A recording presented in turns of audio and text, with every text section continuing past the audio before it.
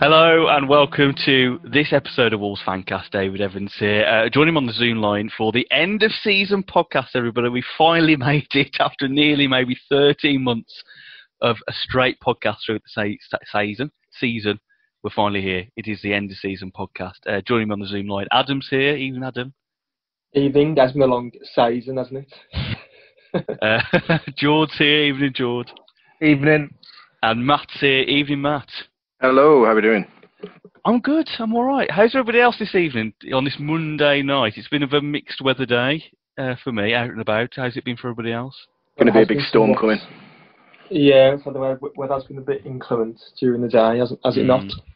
My long day at work, I've got, as I said before, I've got my peanut M&Ms, I'm ready to go. Have you got like an EpiPen in case you are allergic to those peanuts? I'm going to roll the dice and take a spin of the wheel. go with the flow.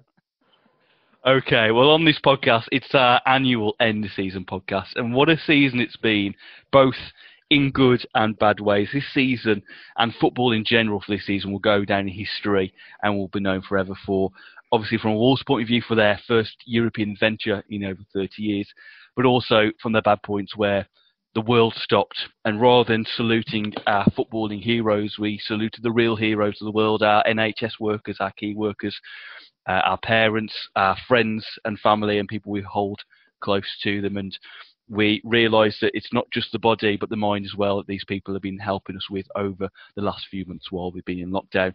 But footballing wise, Wolves finished 7th and got to the quarterfinals of the Europa League. Now, at the start of the season, you would have probably said, wow, that's fantastic. A top 10 finish, quarterfinals of the Europa League.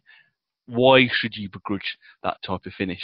But then, if you look at how the season nearly came to an end for Wolves when football restarted back in March, Wolves were actually looking to get not only a top 6 finish, but maybe a top 4 finish and the Champions League. And it was on the cards for Wolves, but certain results went a certain way, and Wolves finished 7th. No European football next season because of how it's ended with the places and the FA Cup result.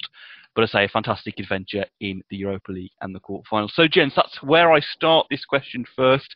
And George, I'll come to you first. Given it's been a few weeks now since the league's finished, and obviously the Europa League finished only last week for Wolves, how do you feel now about Wolves this season? 7th in the league, no Europe next season, but a top 10 finish and quarterfinals in the Europa League. Is it for you a good or a poor ending to the season? I think it's a cracking season, but how it ended and the way, and like I've said before, the position we got ourselves into, it feels a bit deflating. I think it's probably the word. Obviously, we've come back through lockdown. We won those 3 games on the bounce, and I put a picture up on Twitter of after game week 32, where we're like 7 points clear of Tottenham with a better goal difference. You know, we were 3 points or 2 points beyond Leicester. The league campaign, I think it sort of petered out with a bit of a whimper, really, and it was slightly disappointing where we came, you know, in the league. The Europa League, as we touched on the last episode, I think we were just beaten by a better team on the night, really, and we've got to look at that Europa League campaign on its own as fantastic achievement, and even, you know, that league campaign as well. Sort of start the season, I said a top 10 finish and get out of the group stages of the Europa League. I'll be really happy with that. So, you know, it's surpassed my expectations from the start of the season. I just think that there's a little bit of unease around how the season petered out with Wolves, with a few fans gauging that on Twitter as well. So for me, it was a bit of a deflating finish, but by all means, look at it as on the whole, it's been a cracking season again by the club. Matt, where do you kind of sum it up at the moment in your point of view? Do you think it was still a good end to the season, top 10 and quarterfinals, or do you think perhaps, like George said, there's still an element of disappointment there? There's an element of disappointment. However, we've got to remember we're talking about a season that's surpassed in length than anything that we've been used to. So we've got to look at it as a whole, as opposed to, you know, a few bad results and one essentially bad run. Deflated is probably the word I'd use as well. But there are a lot of, you know, elements of second season syndrome that we didn't fall under, and there's, you know, the whole so many games, are we going to struggle in the league because of that well, no, we didn't really. You know, we were consistent in the league. We didn't suffer as a result of it to the point where we were looking at a bottom half finish or anything like that. So I think considering the somewhat restricted squad that we have, because we aren't a big hitter at the moment in terms of spending and one of the, you know, infamous top or Sky Six as they call it, I think it's been a good season, and I think it's been a good, you know, end to the season in that we didn't take any shellackings really, and since we've come back from Project Restart, apart from Chelsea, which we were pretty useless against. I thought that we actually held a decent account of ourselves, and it was, you know, the odd mistake that cost us in games as opposed to us being outplayed in every game. So I think it was a good end to the season and overall a good season for us. And without that Europa League monkey on our back, we've got a bit of, you know, an opportunity to do something really special next season, I think. Where do you flying your mast? Are you flying it in the good flag or the bad flag? Yeah, I mean, sometimes it's not just the destination, but it's kind of how you get there, which is the main thing. And I think it's a bit of a cliche, a well-worn cliche, but they say before the season starts, you would have taken 7th place in a Europa League quarter-final. But like I say, it's just it's how you end up in that position, which is what makes people give it a good or bad tag. And you know, as George said, the position that we were in after 32 games, you know, you can't argue, or it's very hard to argue that we ultimately let Spurs back into it with the 3 losses that we suffered post lockdown. But you know, it's our first ever go at the Europa League in this format. You know, in the modern era of Wolves, and to get to a quarter final is a great achievement. You know, you've only got to look at teams like Man City who spend hundreds and hundreds of millions or nigh on £1 billion, you know, and their first 2 goes in Europe, and they've even got at the group stage. And I appreciate it's a step up in the Champions League, but you know, they never cracked it, you know, first go, and we've had a good account of ourselves and got to the quarterfinals. So it's regrettable, you know, that we aren't in the Europa League next season, but I don't think that it would alter a long-term project too much. You know, if I'm honest, I don't think it's going to be like a nail in the coffin or anything that dramatic. So ultimately, I do think it has been a good season. Now the dust has settled. I think anyone that says it's been a bad season probably just needs to just step back and look at the bigger picture for a minute rather than being a bit, you know, reactionist. But I would definitely say it has been a good season. Well, if you look at what Wolves did this season, they had more points than last season. They're in the same position, and they did that with a smaller squad, or kind of a similar size squad to last season. I think we only, you know, looking at the players that we brought in last summer, only really Neto's the one that, and obviously Podence in January that came through. And we obviously started the season far early. We basically played 6 extra games before, just as the Premier League season started. I can't say season, what's going on? Before the season started with the Europa League qualifiers. So surely then, I mean, kind of an open question, that's an improvement, surely. Given the resources we had available, we've not only matched last season's position, but we've played far more games and progressed as a club. I'd say so. I mean, you can't really. Sorry, you can't really. No. You can't really. You know, it's progression. It might not feel like progression because of the kind of sour-ish end to the season, but you know, sometimes. I mean, we live in a very disposable age, don't we? Where we just want immediate success. That's not just in football, in everything in life. You know, it's a very now culture that we live in. So, I think we have to look and think to ourselves. We're on a plan. We've actually not lost anybody yet of any immediate value to us, and we're in a position where we can build on now and continue forward. So, you know, there are a lot of positives. George, what are you going to say? Yeah, I was going to say similarly to Matt, really. I think that there is that, ultimately, we've been on such a, you know, meteoric rise that, you know, obviously won the championship with 99 points, and then first season, 7th place, semi-final of the FA Cup. this season. And I'm a victim of that as well. I still feel that we're a better team than 7th place in the Premier League on this Premier League season. So that's where that underwhelming underwhelming feeling comes from. But you're absolutely right with Matt with what you said there. That do live in a culture where it's very much like now, and Wolves fans, I think, just expect to keep bouncing, and like, you know, we can see what that end goal is with Fosun, and I do back the fact that we're getting there as well. It's just that we're not, I suppose, in the last couple of years, we're not used to losing games, really, or we're not used to being disappointed. Not very often, anyway. And I hate to say, go back 5 years when we were in League One, but you know, I remember that double that double relegation, back-to-back seasons, and how shit it was. And I didn't even want to go to Molineux. I didn't want to watch them. So now it's like night and day compared to, you know, what we're seeing now. So I think it's a bit of a, you know, this is where we are right now, and it's probably a fair end to the season, really. But by all means, I'm just excited to see what happens next season and beyond. I don't believe that Wolves fans expect the world. Surely not. That's not the case, is it? Mm.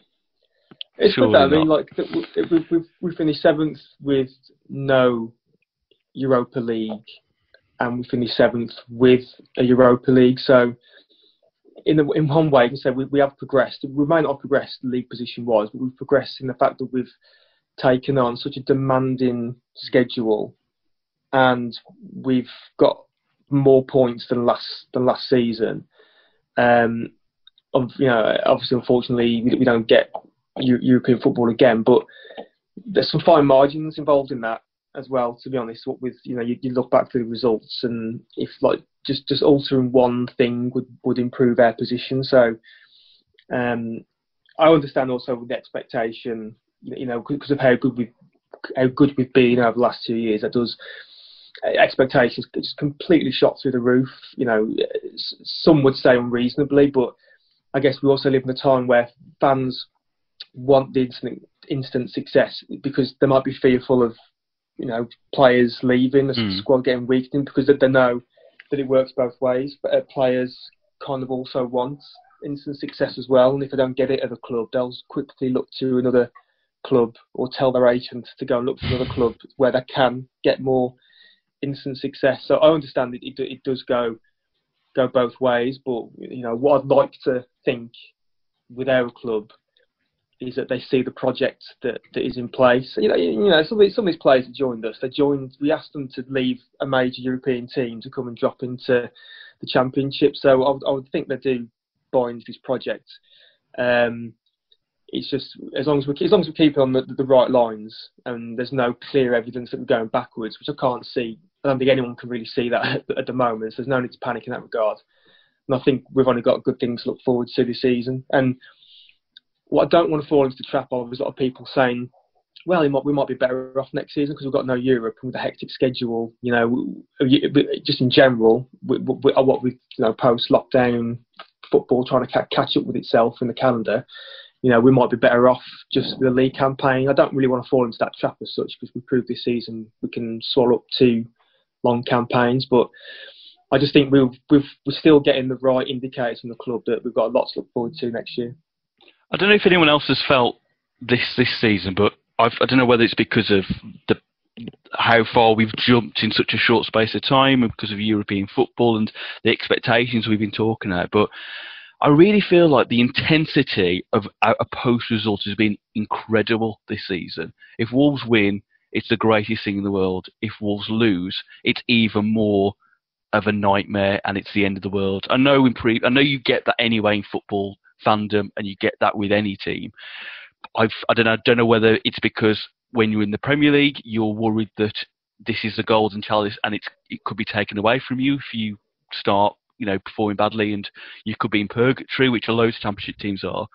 But I've really felt this year, and I don't know whether social media is probably a big part of that, as I say, the intensity of a bad result is so bad it can be at times, and it almost starts to try and change your own mindset, and it's hard sometimes to come away and look at the bigger picture? I don't know if anyone else has seen that this year, that the kind of mentality between a win and a loss has been gulfed a bit. I'd probably say with that kind of thing, it's always a silent majority in a lot of cases. You're only ever going to see the extreme sides of the spectrum when you do venture onto Twitter or forums and things like that. One element to it, though, when you look at actually how close the season has been with teams exchanging places in the table, especially in that last 6 games, that each win, each loss has meant a little bit more because of what could have been. So because the stakes were so high with the Champions League being dangled in front of us, each result has a bit more of an impact than last season. I think the qualification of the Europa League was a kind of a happy accident. Makes it sound like we had an understated season, but it was a real bonus at the end of the season, whereas this, the Champions League carrot was dangled in front of us, so every result meant more. Anybody else at all? Did anyone else find that it's been a quite intense this year, given what was at stake? Yeah, I do as well. I think that, like I say, from my last point, I think that just success breeds success, and fans want it now.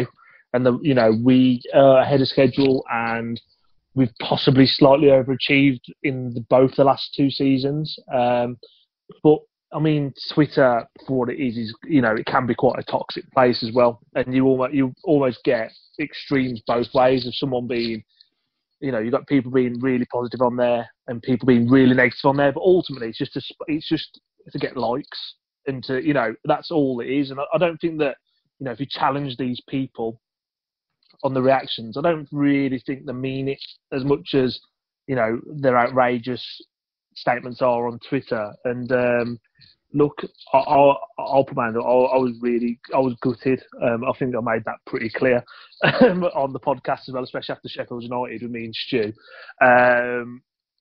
But I think that you've got to back it up with with like theory and actually back up your argument and your statement. So I do think that fans.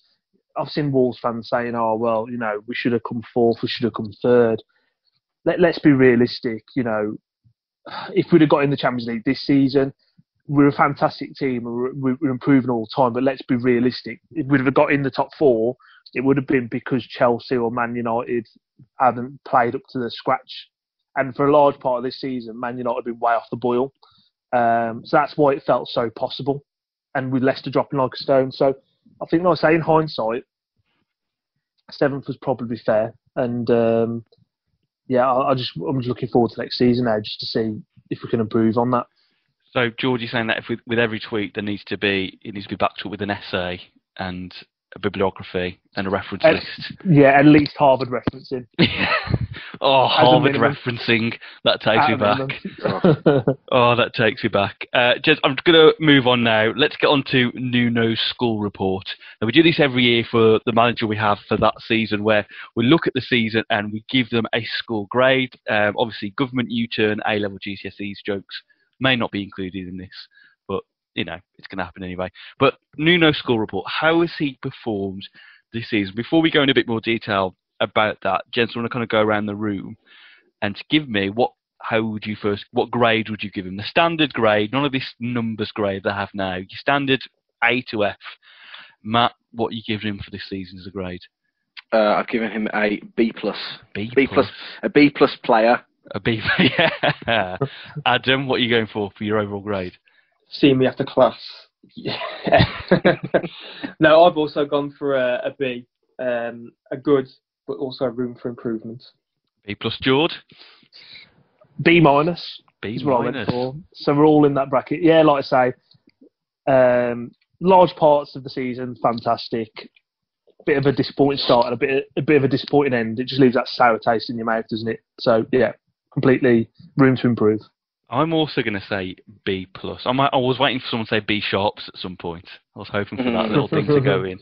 But B+ as well for me. Now, Nuno in the first 2 seasons on this podcast has always got at least an A. So he dips into the B category for the first time. So watch out, Nuno. I want to just quickly go over this a bit more. I want to kind of pose a question to you, Matt, on this one. He's obviously, if you look at the transfers, he's only really had 2 successes out of that. He's had far more games. He's had to get the max out of what is a small squad, although that's what he seems to prefer. Do you think he's done as much as he can really with this squad, and the resources that were available to him? I'm not convinced about that. I mean, when I was looking at the reasonings behind why I give a B+, I thought I'd actually, in the terms of room for improvement, I would like to have seen him been a bit more adventurous with the team that he does have. It is It is a small squad by design, not by forced hand. It's not like we played with injuries 24/7. And we've got a fantastic youth setup, and I think there are players there that he could have utilised that could have offered a different edge. But because he's quite stubborn or in his tactics in a way where he would, rather than try and attack a team, he'll try and nullify a team's strengths. I don't think that he's helped us in certain games and certain situations where we're not fantastic at defending the lead, as it's been proven on a number of occasions. And we've got players on the bench like, Otasawi and so on and so forth that are ready-made to be offered a chance to do something and really haven't had the opportunity to do so. And I think if he was a little bit more adventurous and a little bit more creative, we could have had maybe a few more different results. And for that reason, I think, it is a small squad by design, not by forced hand. So that's for me where the room for improvement could lie. Do you think that defensive approach then has perhaps really hindered? I know Wolves are very much a counter-attacking team, but that defensive approach has really perhaps resulted in the end results we've had in some of the games, especially in the last half, that could be down to his management of how he's told the players to manage that game out. I think so because, and it's hard because it was the last game of the season and they were a very, very good side. But Sevilla, for example, when you start to take off your attacking threats, or you start to at least play more defensively the way that we do, we only need to concede one goal, and then there's nothing we can offer go forward because we've played our hand. We've already shown our cards at this point, and we've done that on time and time and time again. Where the answer for Nuno is to kind of shut up shop, let's sit back. If we can break on the counter, fantastic. But we're playing so deep that we're not able to. And against a really, I don't want this to turn into a severe pod review, but against the really good squads, it's not going to work. And I feel that has lost us points sometimes. Where I think in one of the post-match reviews this season, I think it was against Watford, he said, we never got the draw that we wanted. And I just thought, that's criminal, surely. That's that's a strange mentality. Why not when you're trying to defend, attack is the best form of defence, as they say. So, I don't know, people might disagree, and I'm happy to debate it, to be fair, but I just think that defensive mindset, it can go wrong, and then when it does go wrong, it goes spectacularly wrong. I was going to say, there's a point I'm going to get to about, you mentioned about we don't seem to do well against the better teams. Before I get to that, add, obviously he's head coach, he's improved players, we've seen that very much so in a Traore this season, which we'll get onto in a bit. You see that with Jimenez, you see that with the squad in general. Surely, again, as a coach, he's fulfilled that role this season. Well, there's positives and negatives, obviously, from the whole, from his approach to everything. I mean, one thing that is notable improvement from last season. So last season we quite famously struggled against the teams in the bottom 5, bottom 6. That's been completely flipped on its head, a U-turn, if you will, for this season. In the fact that I think we beat every bottom 6 team bar Watford away, where we lost. So that was something that something that's blighted us last year, which we put to bed this year. Obviously, there's this big key standpoints like doing a double over Man City and then the Europa League campaign. But then, I guess from the flip side, as like Matt's alluded to there, it's almost like sometimes he's giving us just the second half to beat teams. And I mean, it's become a running joke, hasn't it? How often we fail to score in the first half of games.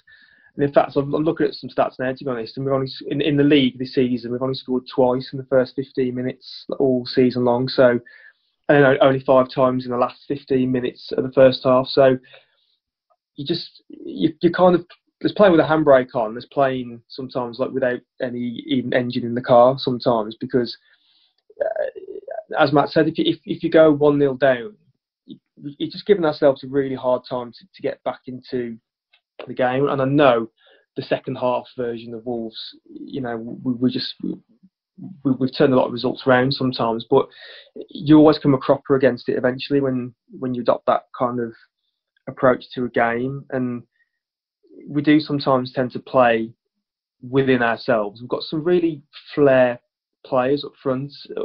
Our attacking options, you know, some of the best options we've ever had. Raul, Jota, Traoré, Neto, Podence when he came in halfway through. We've got some cracking options up front, but it always just seems like, I don't know, we always play kind of more of a safer brand of football sometimes, again, especially in the first half. And then I guess one thing that has crept into our game this season from last is some late goals that we concede. And certainly in the second half of the season, like Spurs at home, Burnley away game, Sheffield United, and even like Sevilla in the Europa League. There's a habit of us conceding these late goals, which, you know, we want to see that stand out where possible. So there's things to work on. Like I said, that's the reason why it's got to be across the board from us, really, because there's nothing too cripplingly obvious to us. But there's things there to work on, and things that, if put right for next season, it stands us in good stead. Those late goals felt very much like Wolves in the 90s. I just remember as a kid, we always seemed to concede in the last minute from a corner. We'd be 1-0 up, and I used to be like, nope, got to wait for the full-time whistle. They're going to score a goal. I want to throw this stat again. This is kind of goes on the point that both Matt and Ad you've been talking about in terms of not as good as against the best teams, but better against the lower teams. We know that last season that was a kind of our Achilles heel. I was doing some stat research for the pod. If you look at last season, bottom 6, we've got 14 points out of 36 against those bottom 6. The middle order, so everyone between above the bottom 6 and before 6th, 27 out of 42 points available. And then the top 6, we've got 16 out of 36 points, which we always felt last season we were, you know, there was this big thing about Wolves and I seem to do over the big teams. If you look at this season, bottom 6, 29 out of 36 points. So that kind of stereotype of we can't do against the lower teams, we threw that out the window. The middle order, 16 out of 42 points compared to the 27 of last season. And then this season, and then for the top 6, only 13 points out of the 36. So it's a 3-point reduction. And something that was really obvious to me in those last few games in this restart, and obviously it's hard because of the gap and you've got trying to look over the season as a whole. What I felt this season was that when we play a team who don't really know what they're doing, we can just easily beat them. But I almost do feel like teams in that top half last season were a bit blown away a bit like, oh, I've not played with, you know, anybody like this before, and struggled against Wolves. And perhaps this season they've been able to adjust slightly to our play, and therefore we haven't got results against them, but they've just been able to adapt more and easier against our style of play, and that's where we may not have got certain results. I just thought it was quite interesting. You can see that quite contrast of top half last season, fine, now it's completely shifted. And if you get a couple of more results against that top half of the team, top half teams, or at least in the middle order, that's where you're going to start picking up those points to get into a top 6 finish. I guess the disappointing from the top 6 games, disappointing ones for me was Leicester, where both those games I think was there for the taking, to be honest. And then I guess Chelsea doing the double over us was a bad one. Chelsea were like the only team I think this year that completely blew us off the park, especially like the home game. I wasn't there to see it live, but that was one where they completely blew us away. And then even at the last game of the season, we didn't really turn up when it mattered. But then, yeah, those games sort of against the Burnleys and the Sheffield Uniteds, they're quite disappointing because it's quite hard when you lose to a team that's around you. It's a double whammy really, because it kind of affects you a little bit more because you want to beat them because they're around you, they're around in the same position as you, and you want to put some gap and some daylight between them. So something as well. The top six, they're always they can strengthen to a far greater capacity that we can, especially your Liverpool's and ironically Man City, even though we did double over them. But hopefully revert to sort of last season when we've always said, haven't we, that we always fancy ourselves against anyone in the league. So hopefully next season we revert to back where we were in our first year up, when we could take them on and give the top six a good game. And I guess as well, even though you could easily put the argument that VAR this season has really been a hindrance for us, and there's been many results where it could have been different, especially the two Leicester results probably should have been wins because of the VAR, but it kind of leads back onto your point, Matt, that it doesn't really matter at the end of the day for how the way we're set up isn't going to get us the positive result, then the VAR doesn't really matter at the end of the day. I mean, if you're going to create 6 chances for the sake of argument, and then one of them gets struck off, but that's bad. But you're almost allowing, because of the ratio of the amount of times that we we cut on a counter. I wouldn't say we've peppered any teams really this season, to the point where I thought that's an absolute thrashing. If create more chances, you've got more opportunity to score, and VAR can't play as much, you would hope, of an impact. But VAR's been and gone. There's nothing we can do about it at this point in time. Hopefully they'll remedy some of the things, or they'll create more rules to confuse us, like armpits and where your armpit begins and everything else. But what would we talk about otherwise? I think we've learned 2 things from this. Players need to grow longer armpit hair, perhaps. Or no, do they need to shave their armpit hair, maybe? Shave it, yeah. They need to be clean shaved all the way through. But also, Nuno next season needs to adopt the Ian Holloway Blackpool tactic of just score more goals than concede. Yeah, exactly. It's funny because maybe that's I always thought that of a Fulham approach, a Kevin Keegan approach. That's what I would put that down to, but maybe. Right, let's move on to the best and worst moments this season. Obviously, there's been some fantastic moments this season and some ones that we're going to hang our heads in shame. George, I'm going to come to you first. I'll set everybody a task of picking their top 3 for each. Let's get the worst out of the way first. Let's just get these ones out of the way. George, what were your worst 3 moments this season? Chelsea at home. Yeah. Chelsea away. Okay. And Chelsea on a night out. Yeah, Chelsea. We didn't play them again, did we? No, Chelsea at home, Chelsea away, Sheffield United away for me. That's a solid 3. Yeah. Matt, go on, Jordan. Anything you want to elaborate on those? No, I was just going to say, Chelsea, we got outplayed both games. Sheffield United pissed me off dramatically, and obviously then me and Stu had to do the podcast with Hooch about 20 minutes after the game, and I think we both rolled each other up a bit. So, yeah, definitely a worst moment of the podcast season for me as well. Matt, what were your worst 3? Chelsea at home. Quick sidebar. It was my first ever kind of fancast assignment. So I met these people from Russian TV, like the equivalent of Sky Sports, and we did like this interview outside the church opposite Charlie's Fish Bar. And I talked up Wolves like we were the greatest team you've ever seen in history, and then we got beaten 5-2, and then I was having a bit of an exchange with the guy, and I just felt completely humbled, and it was a real coming down to earth. Did you take them to Charlie's Fish Bar? No, I did not. I did not, unfortunately. The other would have been Wolves Brighton at home, the 0-0, the last game before lockdown. Purely because of just how a drab affair it was. And it was so. If I'd have known that was the last game of football I would have seen for 4 or 5 months, I would have got a lot more drunk, put it that way.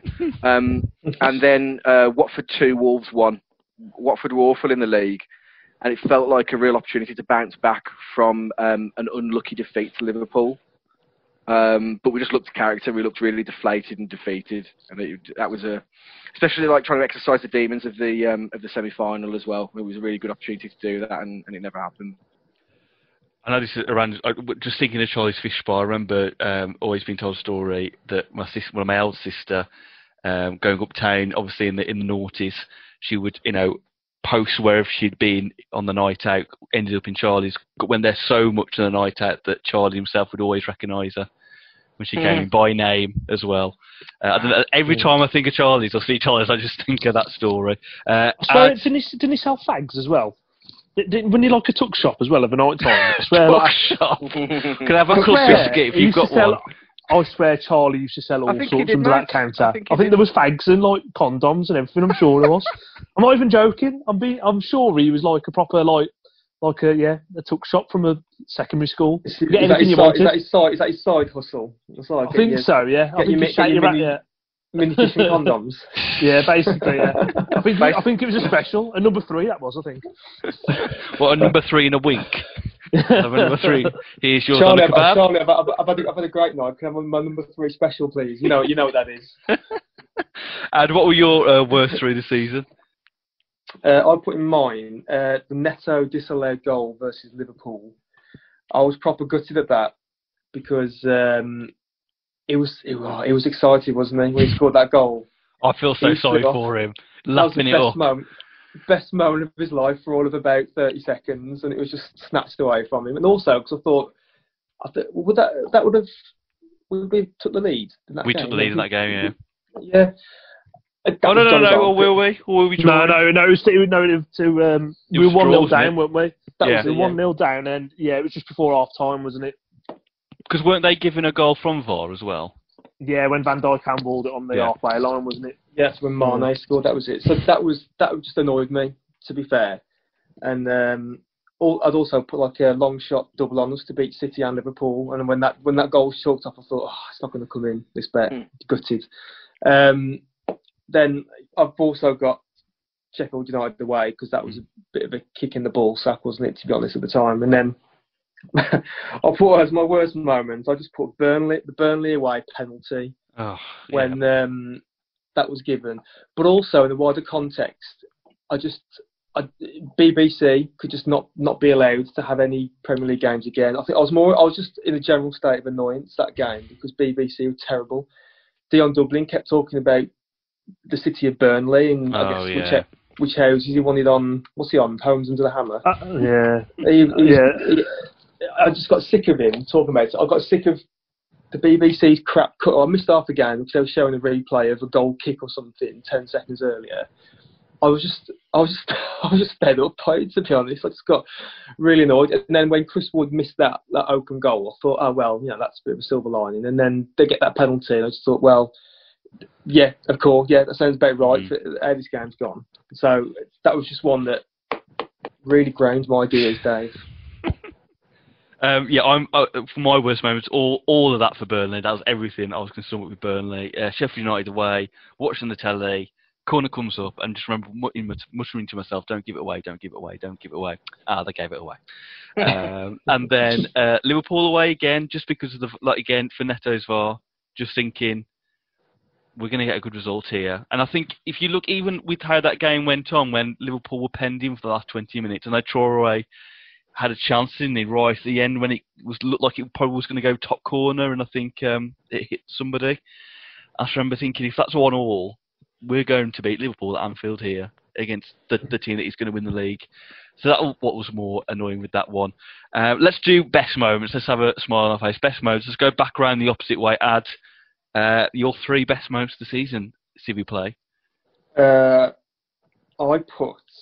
first one, because I'm obviously a bit of a Podence fanboy, I put his first start against Everton, because he ran wild, didn't he? He was like a little mini Hulkamania that game. He was running wild all over. You had your little Podence flag in the Price household. I was doing the T-shirt ripped with Podence underneath and everything. Because I've prattled on about him for so long. I was just happy that he got his chance, and obviously he took it, because I think he's pretty much been in the team ever since. So, thoroughly enjoyed that. I put Besiktas away as well because that was when we really kind of put firework under our Europa League campaign there. Because I think the first game we got sort of caught on sucker punch with Braga, which kind of we were all excited for the Europa League group stage. And when we lost the first game, we thought, oh, okay, this might be a bit trickier than what we thought. But then when we played Besiktas, when Bola got that goal at the end, that was just like lift off now, the Europa League campaign. And also just because it was Bola with a great control and finish as well. Yeah. Beautiful. But the best moment I put was the Man City home game 3-2, just because of the sheer emotion that like the game brought.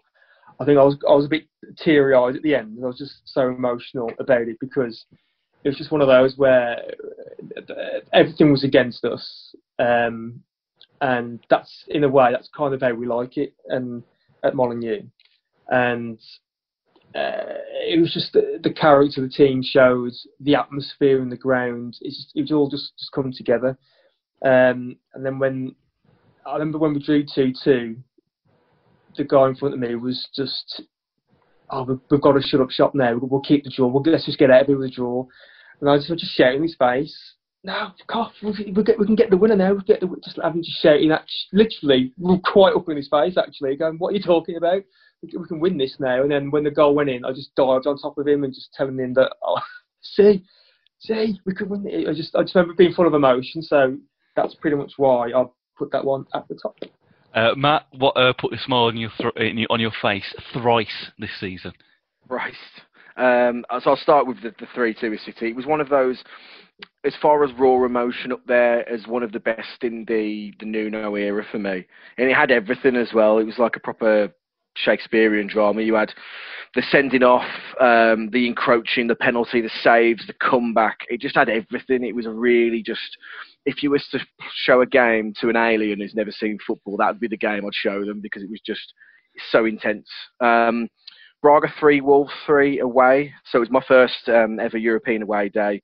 And again, this was just a bizarre set of circumstances. The weather, like torrential rain, like memories I'll never forget.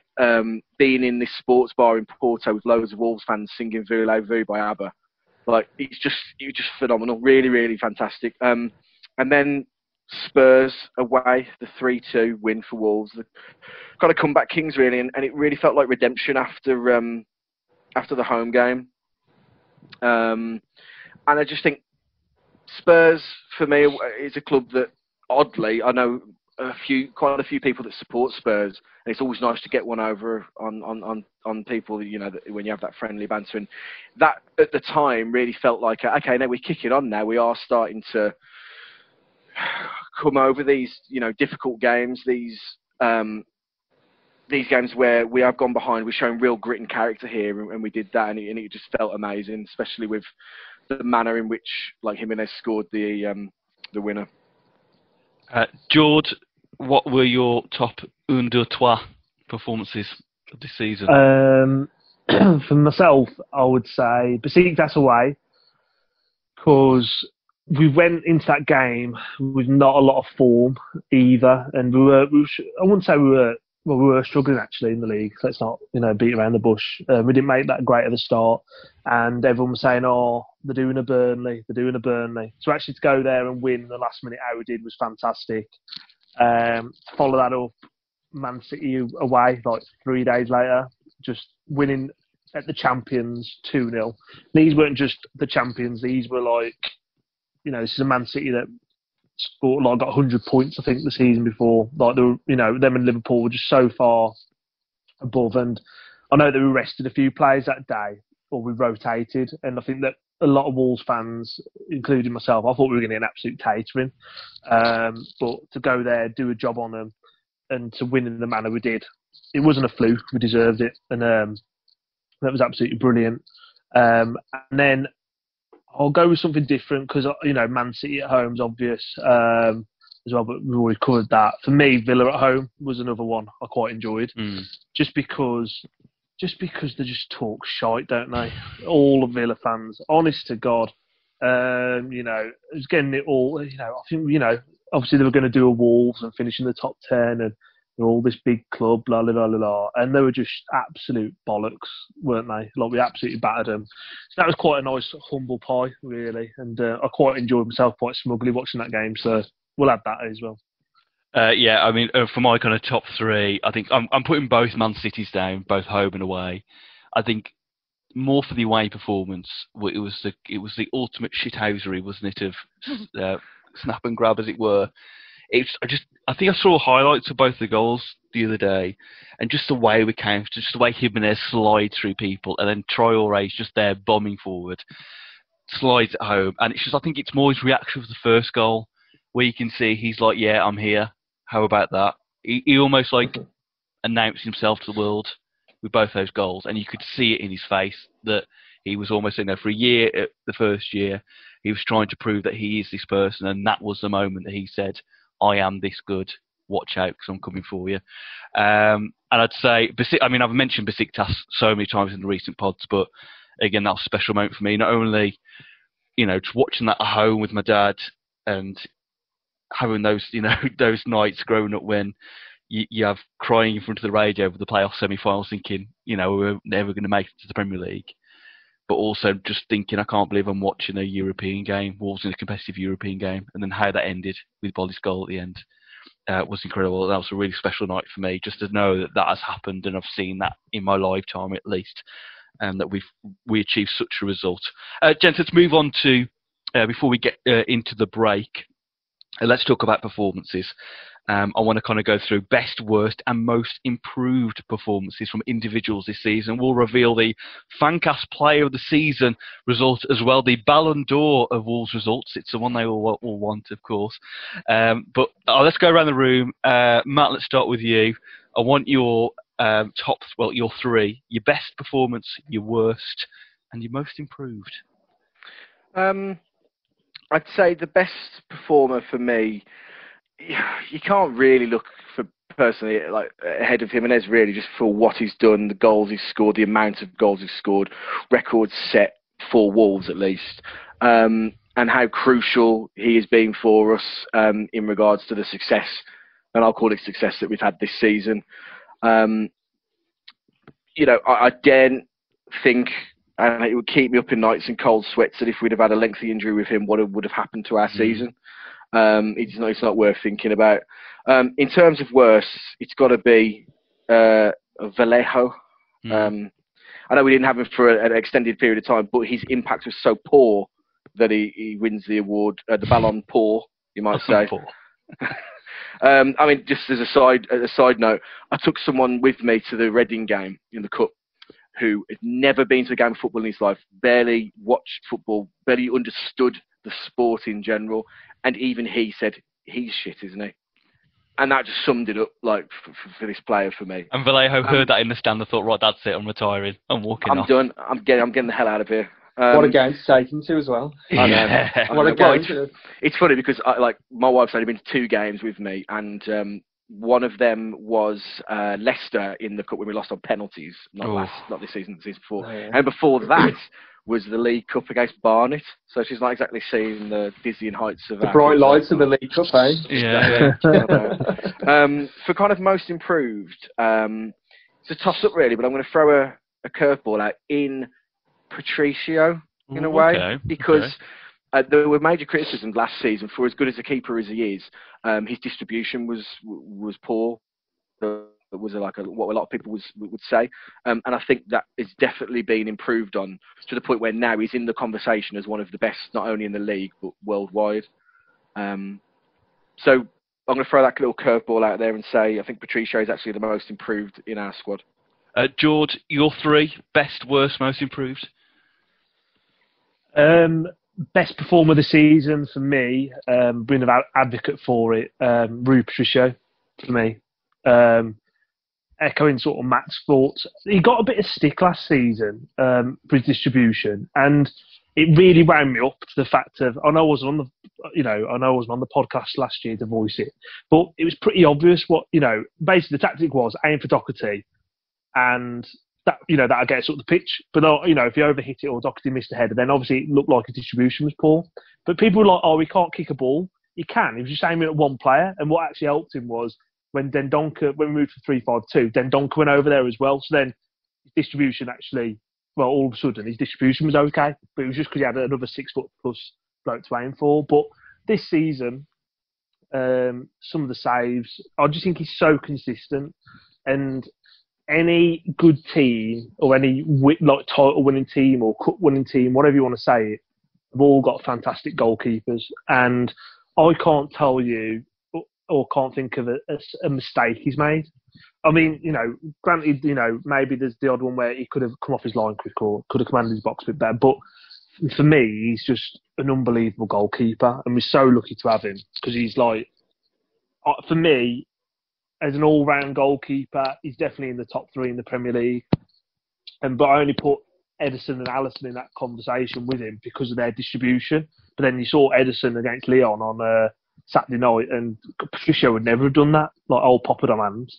So, for me, Patricio is my player of the season. Worst player of the season, I'm going to throw a curveball in as well because it's too obvious to say Vallejo or anyone like that. I suppose the most underwhelming player for me this season has been Diogo Jota. Okay, I can see that. So I said it earlier on this season, he's my favourite Wolves player in this current squad. Not because he's not, by all means, he's not the best player, but he's just so tenacious. You can see a real hunger and desire, and for me, he epitomises everything I want to see in a footballer playing for Wolves. Like, hard-working, driven, got a bit of quality, but also if someone kicks him, he'll go straight back through them and he'll pick a card up, a bit of a shithouse, which is fantastic. But I think, especially post-lockdown, he's just, I don't know, it's like he's not, I don't know, it's like he's forgot to kick a ball. He goes through phases, isn't he, Jota? He's very hot and cold. He's very hot and cold. But like post-lockdown, I think it was mentioned on the last pod where it was like Space Jam where they took his powers away from him. But it is like that. Literally, every time he gets the ball now, like his head, he doesn't look up. His head's down. He's just running straight. He doesn't look up and he trips over the ball. It runs too far. Or for me, he's been not very underwhelming season for me for Jota. Especially on the pedestal I'll put him on. Yeah, there's 2 things with Jota there that we kind of forget. He almost had that great period in February where he scored 2 hat-tricks back-to-back in Europa, and he also got those 2 against Norwich where he probably should have got a hat-trick. And then obviously lockdown perhaps came at the wrong time, but also maybe the formation doesn't suit him. He seems to play better as a 2 up top than a 3. And if you put him out wide, it just doesn't seem to play to his strengths. Yeah, no, he's definitely better in a 2. But yeah, for me, just underwhelming. Yeah, he's been a bit underwhelming this season, and I know there's loads of cries that we need to upgrade on him, and he could be the one to sell and stuff. But for me, give him another season. I think there is a player in there. I just think he's just had he's just out of form, and I'm happy to stick with him on that. Most improved. Troy Always a pretty obvious one to say in this, but I would go with Roman Saiz, because he's just Mr. Versatile, isn't he? And I think that when Bolly fractured his leg, ankle, sort of we all panicked a little bit thinking, you know what, we're going to be in trouble now. And because Bolly is that good. But Saiz slotted into that left centre-half role, and for me, he's so underrated as a footballer.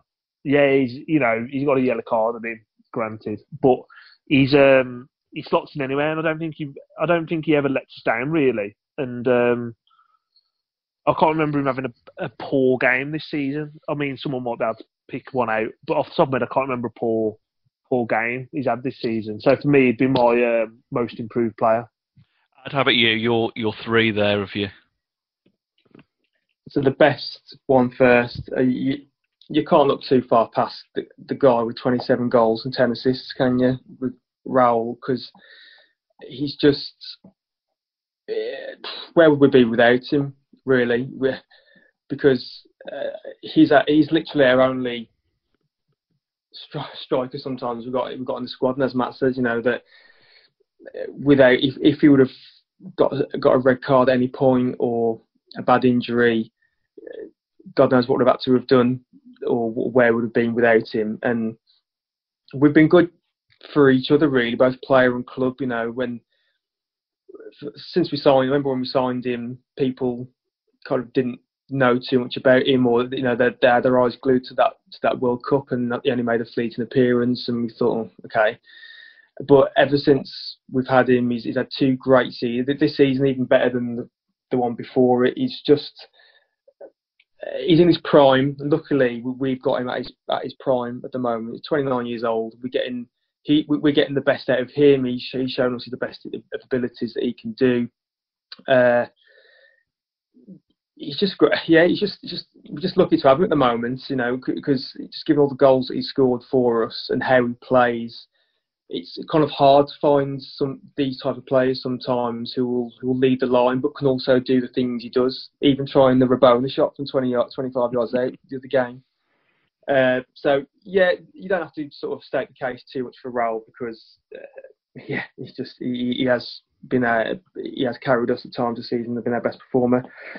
The worst one, I understand where George's coming from with Jota being underwhelming, but I think it can't put him in the worst performer when you're picking the worst players this season. I know it's obvious for a reason. You have to pick Vallejo, because he contributed nothing to the team at all, and there's a reason why. We just sent him back, and give him a chance.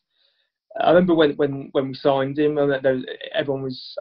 I don't profess to know anything about him. I don't really know how many people can know too much about him at the time, but he was saying that he must be good because he's Spain's under-21 captain. Well, it doesn't automatically make you a good footballer, and he showed that. He was terrible. I think it was that Reading game. I'm sure of it. He was getting booked. He's spanking the ball out of play.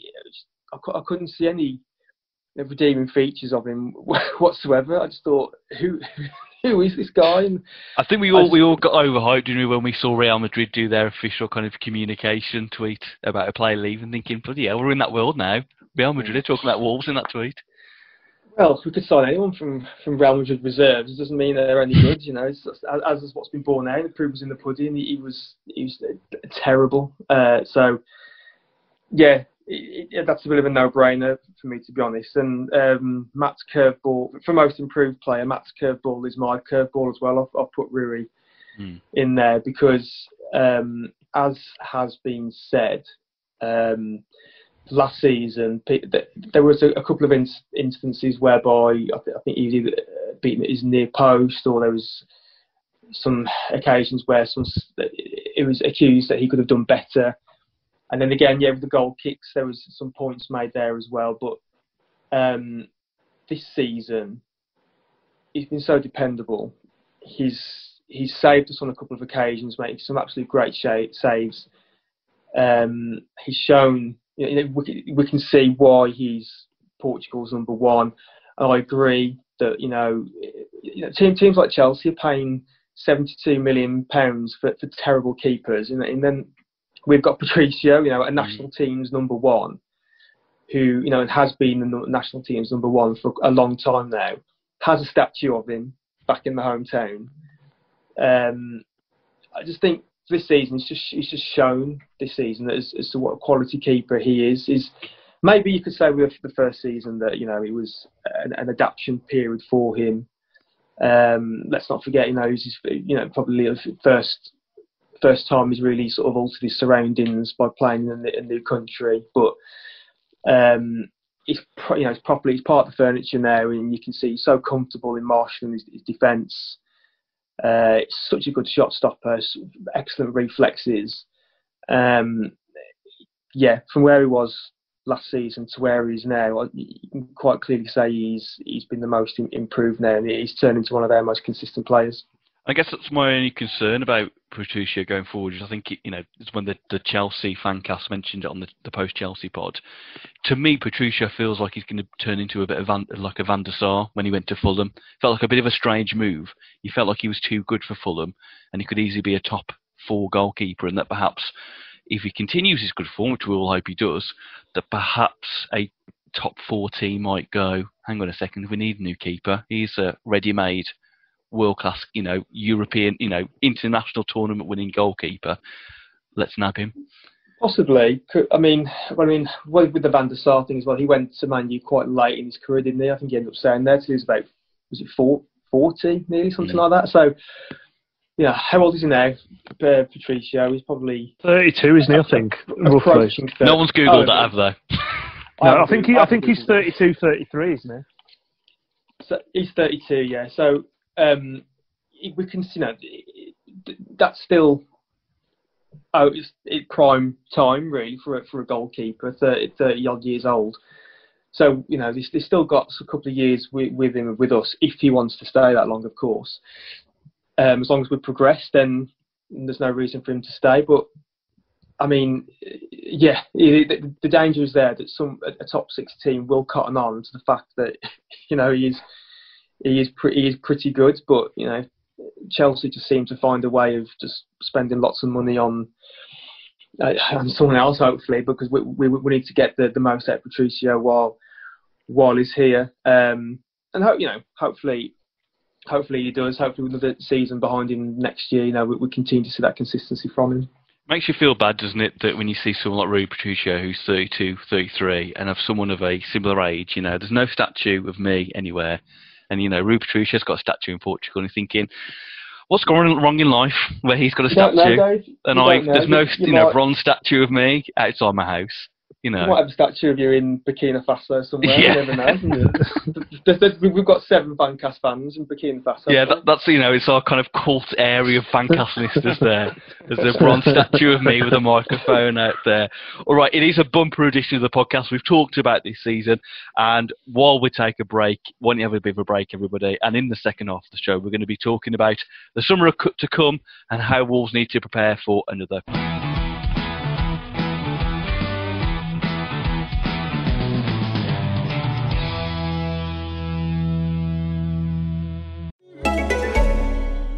Answer me this. How long have you had that mattress? Because it's looking even lumpier than my lockdown love handles. And while those might be more cuddly, a lumpy mattress is doing nothing for your comfort levels or your sleep. So whatever body you're rocking, put it on a Nectar mattress. Prices start at just $499, and you get $399 in accessories thrown in. That includes a Nectar mattress, mattress protector, cooling pillows, and sheet set, a 365-night home trial, and a forever warranty. Go to NectarSleep.com and get hugged.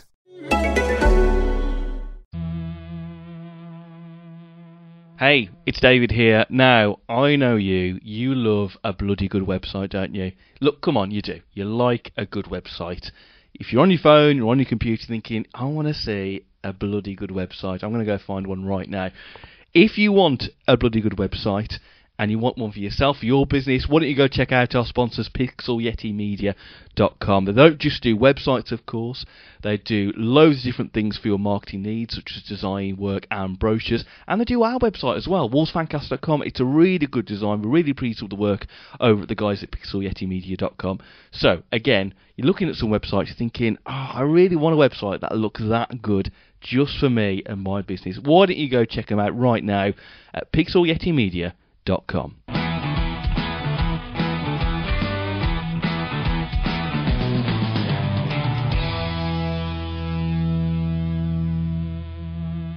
Welcome back to the show, everybody. In part 1 of this podcast, we just talked about our season review and how basically we need to adopt Ian Holloway's Blackpool tactics. So, Nuno, take notes. That's what you do next season. Part 2, we're looking at the summer to come and what Wolves need to do in the transfer window to get ready for another Premier League season. Gents, a bit of homework I gave you on this conundrum called going, gone, and in between. I wanted you to pick a player from the current squad that you think will be definitely gone this summer. One that will be a surprise exit, or what I like to call the Barry Douglas effect, or one that perhaps is a bit in between. You wouldn't be surprised if he stayed, but you wouldn't be surprised if he went. George, I'm coming to you first. Just give us a quick rundown of your 3. We'll do this for everybody, then we'll all discuss. Give us a quick rundown of your gone, going, and maybe. Gone. I've gone for Morgan Gibbs-White. Mm-hmm. Going, I've gone for Max Kilman. Ooh, okay. And maybe I'm going for Raul Jimenez. With Jimenez. Matt, who are you 3? I've cheated a little bit here. Sorry. What, because you know transfers already. He's got ITK, everyone. Quickly. I do.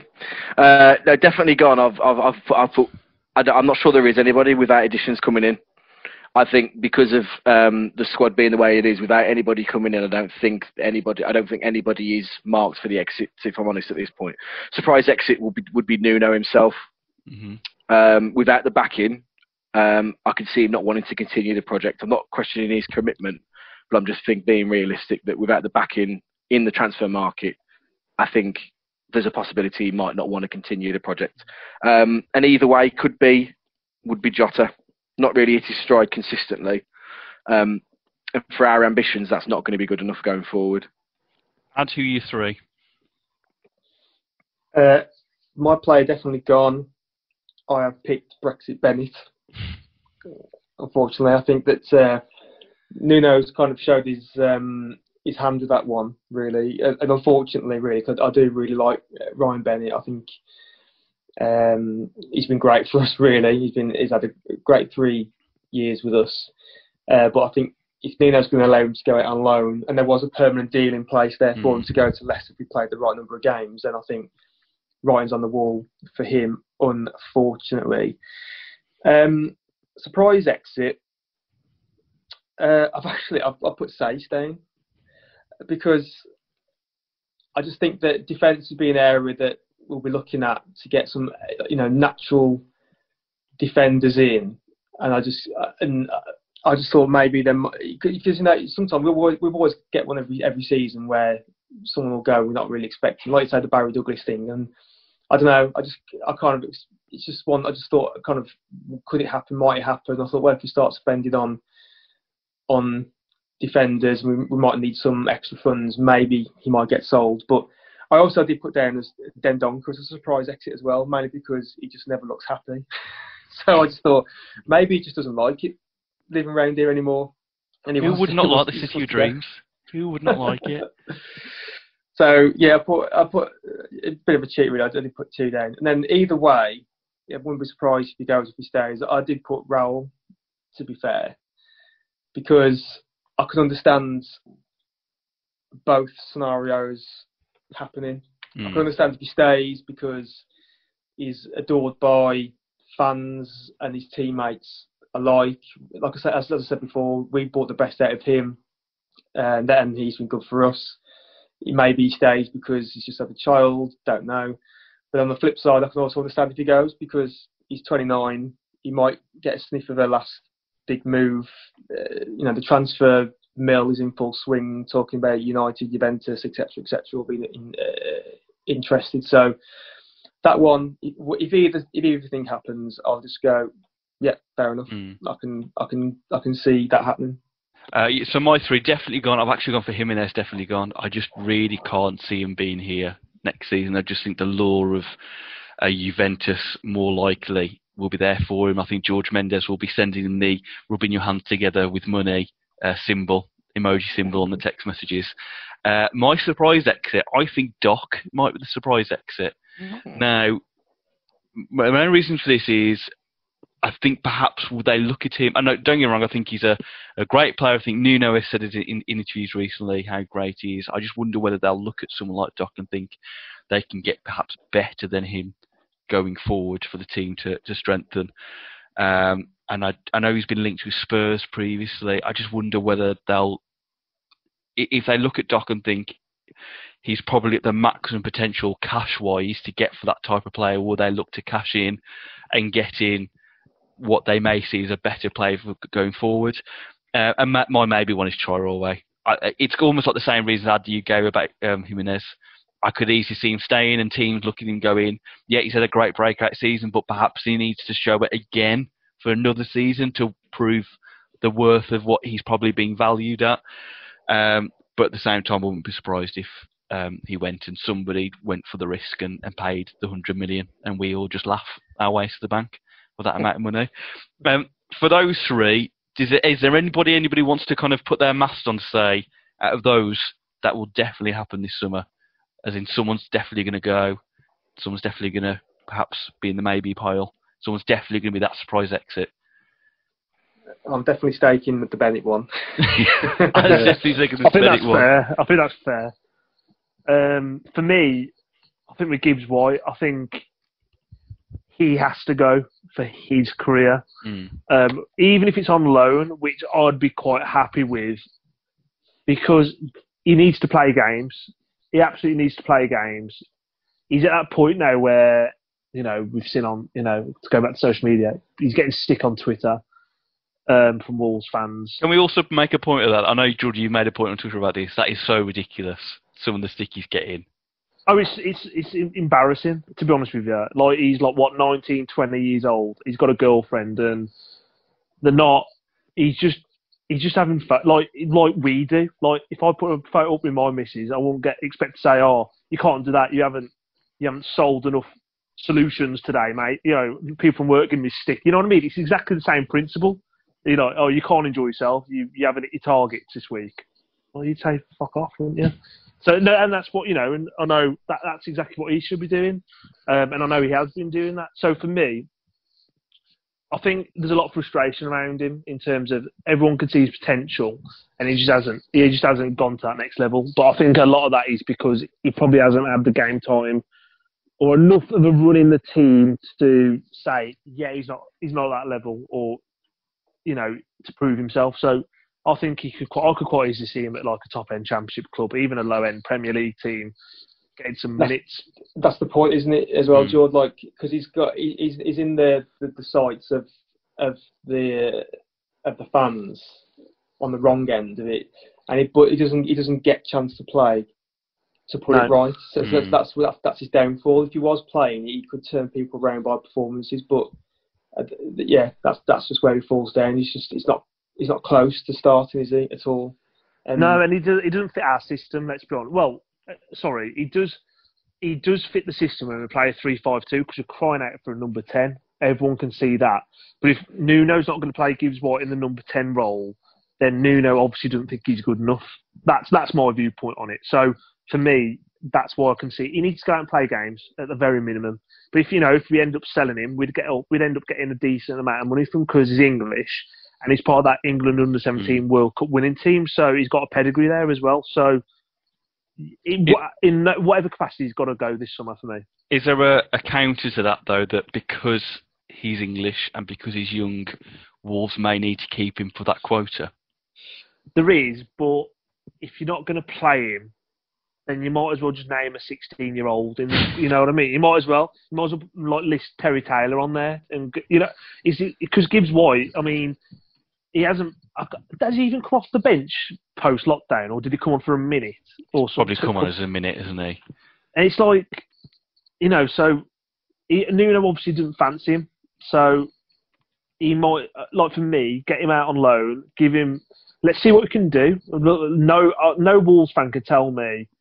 I think he's underperformed in a Wolves shirt, but no Wolves fan can definitively tell me he's not good enough because we don't know. We generally don't know.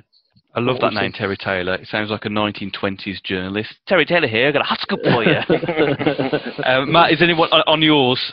Anything you're going to put your mask to that is going to happen? Either, anyways. Apart from the obvious, like Bennett, I hope if we had any Ruddy news, green-fingered Ruddy news. Because we signed. He signed an extension, didn't he? Did he sign an extension? Well, I mean, I think it's fantastic for the morale of the team anyway, and obviously he seems really invested in kind of the morale and the bulk of the team. It certainly has been for some of the Italian dining establishments, because every time I seem to go, he seems to be there. One in particular in Wolverhampton. I think Morgan Gibbs White, I think, will have to go and will go, for all the reasons that Jordan stated, really. Unjustly criticised because of, yes, he was a bit of a naughty boy during lockdown, and that's been hammered out in the press, to the nth degree. But for the sake of his career and for the sake of Wolves, really, the benefit that Wolves would reap by getting him on a season-long loan at Fulham, or someone that would benefit from long first-team football, and then we will reap the benefits of it if we bring him back for another season. So I think, sorry, Morgan Gibbs White, but you'll be clearing your locker out before long. I'm going to put my master Doc still. Don't be surprised if Mr. Doherty is not a Wolves player next season. Let's do incomings, gentlemen. Obviously, it's going to be a decisive transfer window for Wolves this summer. I want to talk about where we need to strengthen them, but my question firstly, and I'll come to you, Ad, on this one, do you think this is a defining window for Wolves in terms of whether they can make that next step up and go into the trajectory that Fosun seemingly want the team to go into? Yeah, absolutely. It's pretty much accepted now. The last two windows have been poor. So last summer window, obviously Vallejo, terrible, loan cut short. Cutrone just didn't work out all round. Jordao barely plays, although I know you have to factor in his injury into that. Neto was obviously the positive one. He's looks promising. And then Pedence in the winter window, but he was obviously made to wait for his chance. But obviously, since he's been getting more game time, he's been looking very promising as well. So obviously, the main one there was just that last summer window where we barely strengthened the squad really from last season. So this season, it will be defining because obviously we know we can't offer European football, but again, I really don't think that'll alter our project too much, or our vision too much, because players now can see what overall path that we're on, and can see the type of see the type of football that we play. Can see the dressing room harmony. You can see we're a good club to play for, and that's been played out well in the media for the whole season long. We're most people's second club, or we're sort of people's soft spots. So it will be a defining one because we've got to now strengthen the squad to get us into a top six minimum position. And I say minimum because we really expect us to be there this season, given how we played. So that's the thing that both the players and fans will be looking at. Obviously, the players want to get back into Europe straight away because obviously it's good for them both commercially and financially to get back into Europe. So obviously we'll probably go into a minute of where we need it, but I think obviously straight away we need a Johnny replacement. Because our Johnny's broken at the moment. So that's, obviously big chance for Vinagre next season. This is his time to shine, but there will obviously still be recruitment in that area. Naturally, also in midfield and striking options, another striking option as well. But absolutely, yeah, massive window, and we do have to get this one right this time round. I know post Sevilla on his athletic piece, Tim Spears seemed to make a point that it felt like a bit of changing of the guard with the team, with Moutinho coming off so early and Jota coming on so late. George, do you think that perhaps we probably need to see that next level signing from Wolves to show that statement of intent next season? We've got to get it right this summer because, as it's been touched on, the last two windows have been bang average, to put it politely. For us to make that next step, and Fosun, I'm guessing, what does good look like next season? Realistically, they're going to want to be pushing for the top six, but are going to be looking at top four again. And I think that you got Liverpool and Man City who are miles ahead of everyone. And then I think that Chelsea, yeah, they've got to sort out the defence and the keeper situation, but I'm sure they'll do that. But, Werner, Ziyech have unbelievable additions to that team going forward, which is already pretty good. Man United, I know they lost last night, but there's no doubting that Ollie's got them playing back the Fergie way. So I think it's going to be near impossible breaking that top four next season. But for us to even challenge that, I think we need at least 5. And by 5, I mean 5 quality additions. And yeah, we almost need that new marquee signing or signings, to put it plurally. So I've got a feeling and I mentioned it before on the podcast, and I think I got shut down a little bit, but I think that this squad that we've currently got has arguably hit its ceiling, like in terms of the playing squad we've got.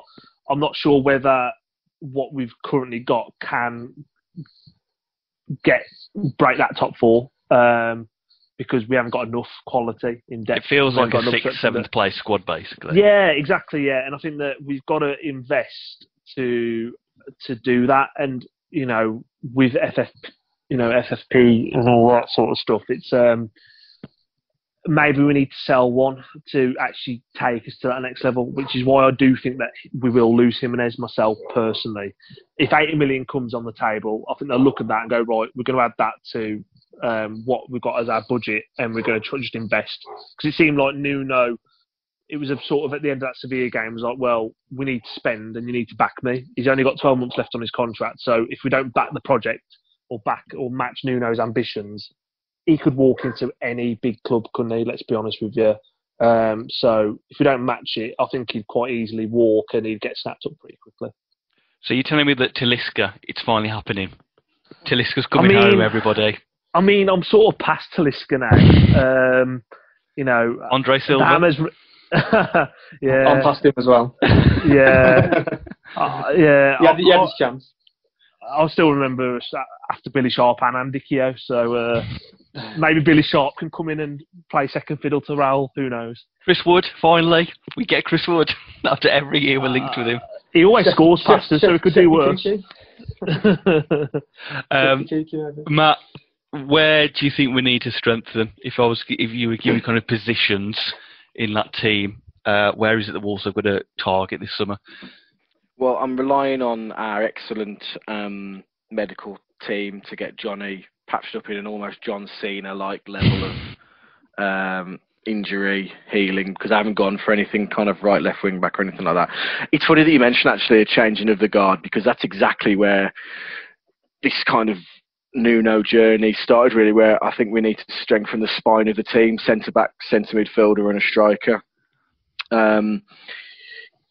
Those three areas, if Bolly gets an early injury in the season, though Stace stepped in and had a fantastic run and really helped us in that position, we'd be so exposed if Bolly got another season or half season long injury. Moutinho is obviously really in the swan song of his career now, and whilst we all are amazed on a weekly basis of some of the things he can do, we are starting to see that he's every bit the 34 years old that he is now. I think he is, and a striker, just because we can't rely on the Iron Man that is Jimenez. If he stays, we can't rely on him to do exactly what he's done again this season, and he might potentially go.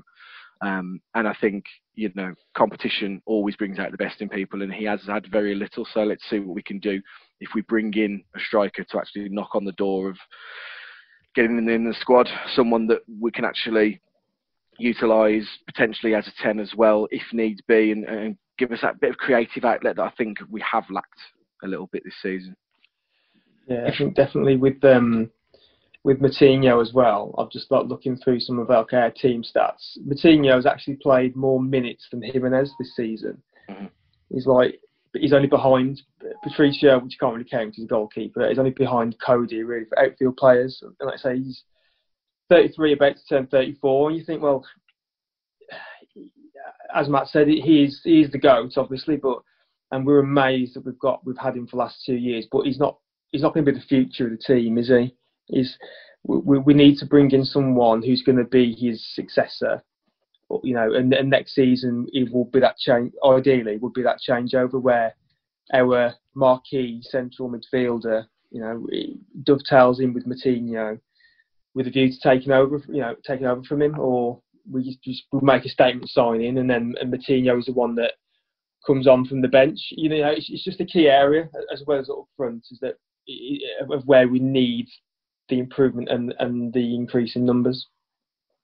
If there was a particular player this summer you think, I'd really like Wolves to go after that person, sign him up in the gold and black, who would you say? George, is there anybody that stands out for you think really go after that person?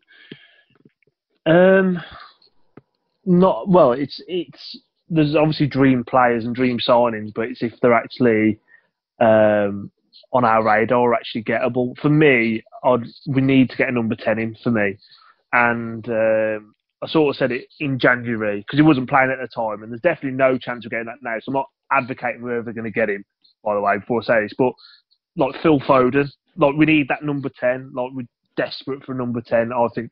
So I think Nuno rather play the 3-5-2 because it feels a bit more defensively sound. Like the spine of the team's more protected.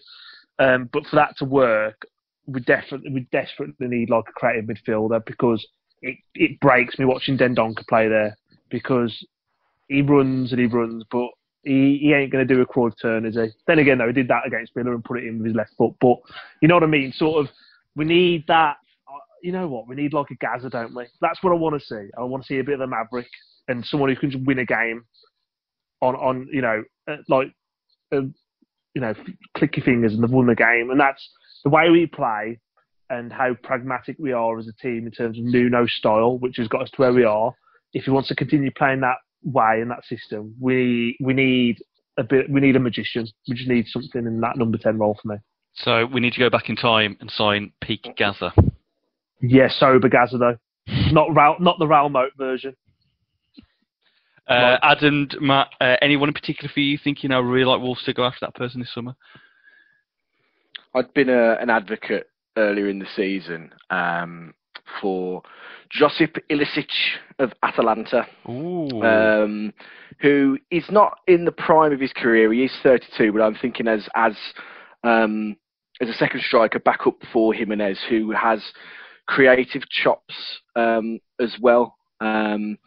In Serie A this season, 26 appearances, 15 goals, 8 assists in a club that is in a similar kind of position that we are, as in not quite in the upper echelons of the league with your Juves and Romas and the like, but he's very, very good in terms of being a target man, being able to win the ball and actually spraying that ball about, which is something that Nuno really covets. And in a bit of drama, very recently, he's actually been kind of forced out of football or voluntarily forced out of football because he's caught his wife having an affair or something like that, and he kind of just isn't happy in his current state of mind. So why not come into the family of Wolverhampton, where it's not very often that we see that teammates look unhappy. There seems to be a very close-knit family feel. Come over, have a couple of seasons, have a payday in the UK, and be part of the project. And I don't think he'd be expecting to be playing every game with Jimenez as our central striker. But I think that's the kind of signing for me would show a big statement of intent. Someone that's done it on the European stage as well with Atalanta in the last few years. We've also got the second biggest Gregs in the country, so why not? There you go. And we're going to get a Wetherspoons museum, I believe. Exactly. So that's not selling it already. I don't know what is. Before we finish on this bit, Ad, is there in particular for you that you like? Go get him, Jeff. Nope. Okay, and on that bombshell. But you know what? I'm not as much as I guess I should be really. Like when I'm thinking about players to get, I'm not really that much of a connoisseur when it comes to knowing too much about players on the continent. Sometimes when we sign someone, they go, "Oh, great player in the Bundesliga here," or "Great player in Serie A," and I just sometimes I shrug my shoulders. I don't know anything about them. I will now go and look and find out all about them. But for now, if you want names and stuff, I don't know. I can't give you anyone. Messi might be coming. Let's get him. Yeah. We'll get him on a free. Right, gents. As per usual on Fancast Style, it's time before the end of the podcast for the Fancast quiz. It's the bloody hard quiz from Dan as usual, and this time he's doing his usual smash quizzes where you've got to try and amalgamate the names together. Right, gents. I think maybe we'll do this as shout it out rather than write it down just for this one. Okay, ready for this, everybody? If you're playing along at home, at WWFC Fancast on Twitter, let us know how you've got on. Here we go. First question. A London monument that was the goalkeeper... Hang on, let me read this again. Dan, I can't read, sorry. Right, here we go again. London monument that was the goalkeeper we got our first league win against this season. That's how the question says. A London monument that was the goalkeeper we got our first league win against this season.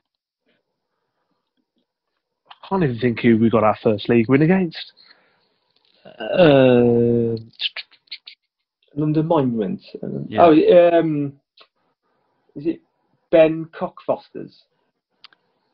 Oh, can't say. Oh no, it's not a monument, is it? It's a place, isn't it? It's a tube, isn't it? Yeah. Tube line. Silly me. Dan's like, this is the answer. It's easy. I did like the fact that you just worked Ben Cockfosters into an answer because he's a cock, isn't he? Just wanted to call him a cock, yeah. Have you got any clues, Dave? Sorry. Could you give can't- us the team or not that we beat? Okay, give it away? I'll give you the team, and it should give you it straight away. Watford. So it was Ben Foster. What's the London Monument? Big Ben Foster. There we go, Big Oh, Ben Foster. yeah. So I had to get to the point. Right, next one. Right back signed in January and a Sunday church song. Show, sorry. Yeah, can't get words out today. A right back signed in January and a Sunday church show.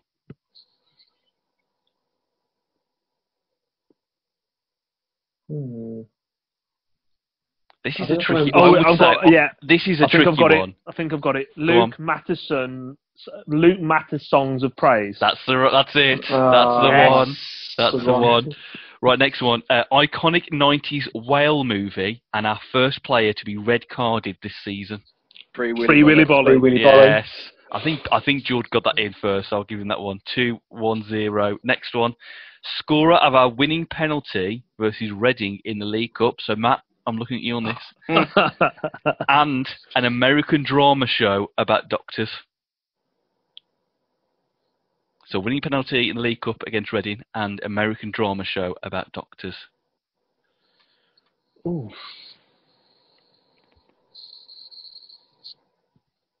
It's one of those ones where if you can get either of them, then you should be able to easily get it. Confused faces round here on the Fancast Zoom line. I'm gonna make a guess because I'm thinking that the television show is ER. So is it Ruben Vinnar ER? I don't know. Oh, it's close. It's not that though. Oh. E.R. Rasmussen.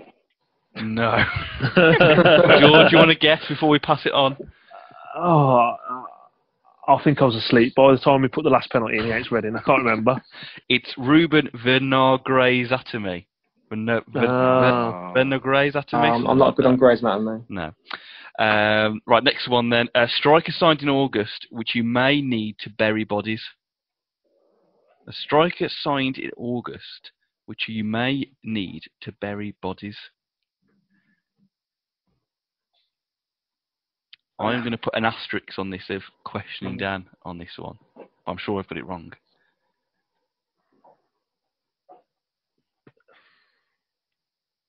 Oh no, actually, I think Dan's right. Dan's always right. Ignore me. This is a tough one. Yeah, I can't even think of what makes sense. You might be having to dip into your annual under-23s signings on this. So it's not the Pizza Pasta Man?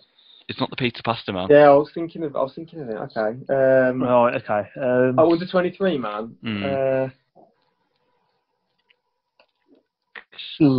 No, is it going to be Campartner? No, What is it?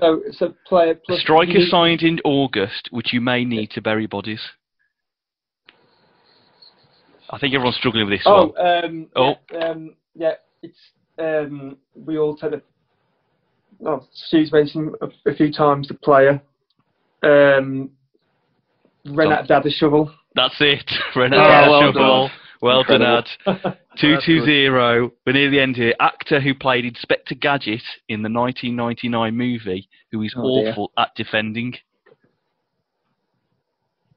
I don't know who played Gadget. Who's played Inspector Gadget and is also awful at defending?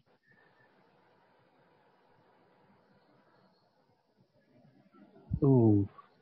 I'm leaning to Matt on this one for his knowledge. Matthew Broderick Miranda. That's it, yeah. Matthew Broderick Miranda. 3-2 lead there. Alternative name for our chairman's tibia. Beth Shinbone.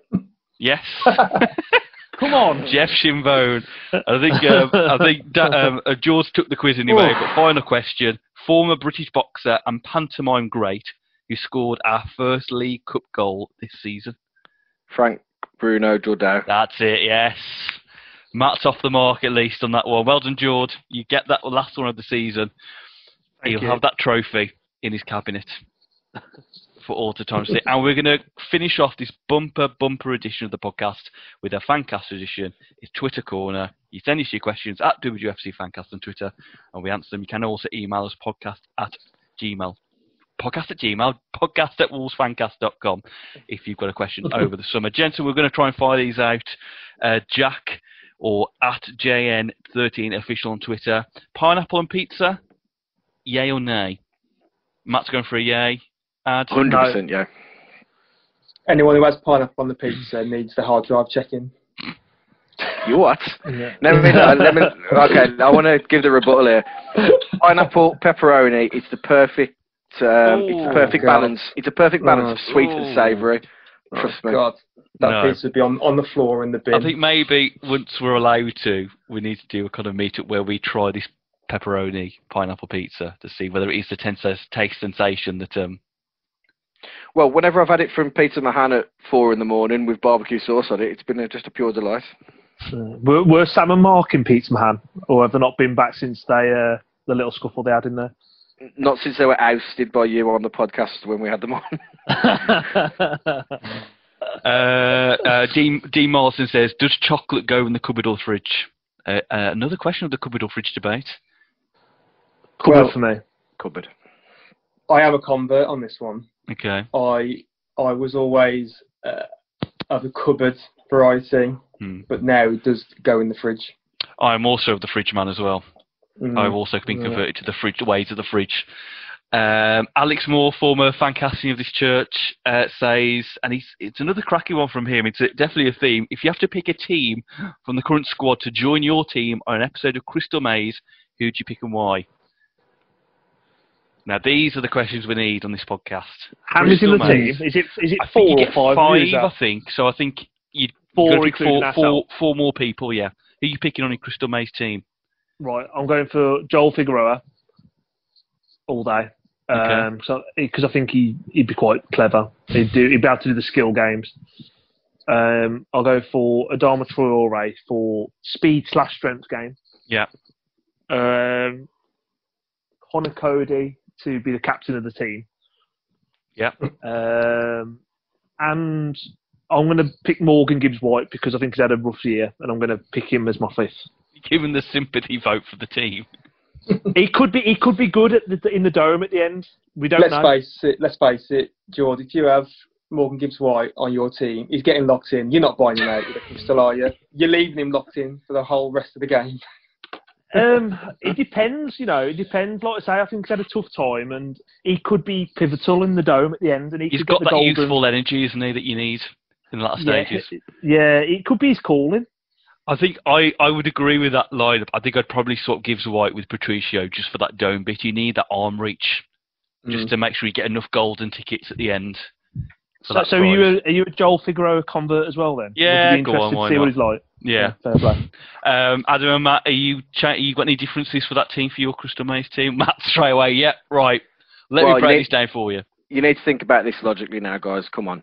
You need Podence in there and you need Jota in there because once you need someone with a low centre of gravity that can just pick them up off the floor, grab the ones that you need, and then you need Bolly in there and you need Patricio in there for your mid height, so you can grab in the air, and then you need Cody to be able to shake through the window.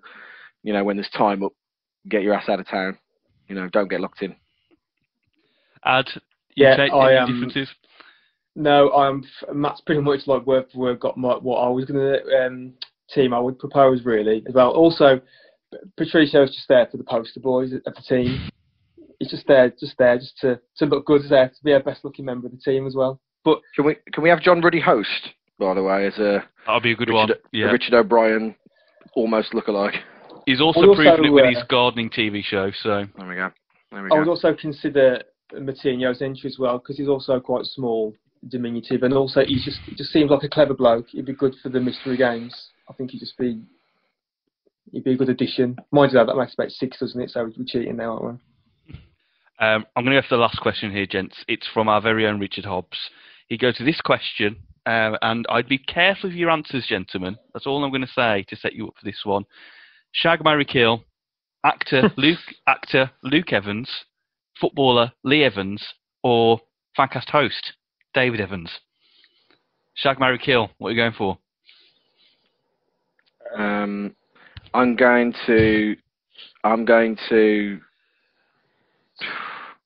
don't know who the actor is, because I think he's like the only Lee Evans I can think of as a musician. But I'm gonna shag the actor. I'm gonna kill Lee Evans the footballer, and I'm gonna marry you, Dave. So every morning I can wake up with a bloody good breakfast. Way isn't Luke Evans the guy who played Gaston in the new Gaston and Beauty? He's in The Hobbit as well, isn't he? Yes. He's, okay. Can't remember what his name is in The See, Hobbit. Google. Good looking man there. Might need to change your opinions there. Ad, what are you going for on that one? I'm just googling Luke Evans. Just making sure. Because I don't know. Luke, are we talking about the same one? Luke George Evans, born April 15, 1979, is a Welsh actor and singer. That's him. Yeah. No idea who he is, so I'll kill him. Whoa. Just because I don't know. Little insight into Adam's thought process there. Yeah, I don't know who. Oh, hang on. No, I'll change my mind. He takes it easy, isn't he? Lee Evans, the footballer. Yeah, he's been bumped off. Mm. So, Dave, because you're quite a dependable bloke, so you're definitely marriage material. Good. So that means that Luke Evans is getting it. Yeah. George, how about you? What are you going for? Dave, I'll shag you. Good. I needed to hear someone say that. Thank goodness for that. I'll marry Luke Evans because I think, you might get to some like Oscar shows, and he's a decent actor actually.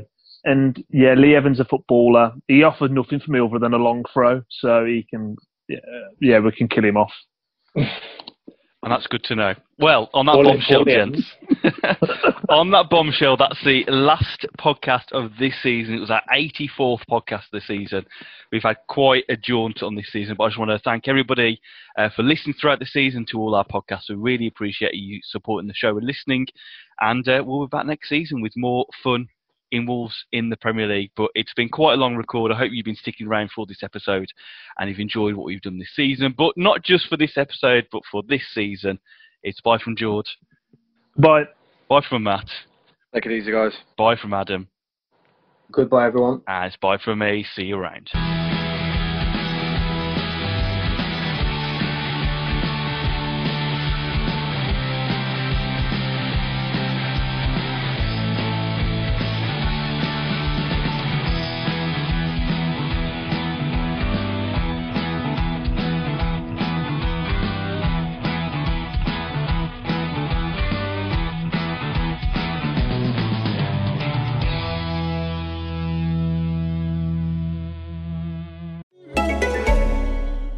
Escape your everyday with out-of-this-world action. From the gritty apocalypse of the Walking Dead universe to the cyberpunk realm of The Watch and the criminal underbelly of Gangs of London, AMC Plus is more than entertaining. It's epic. Feel all the chills and thrills with Shudder's halfway to Halloween month.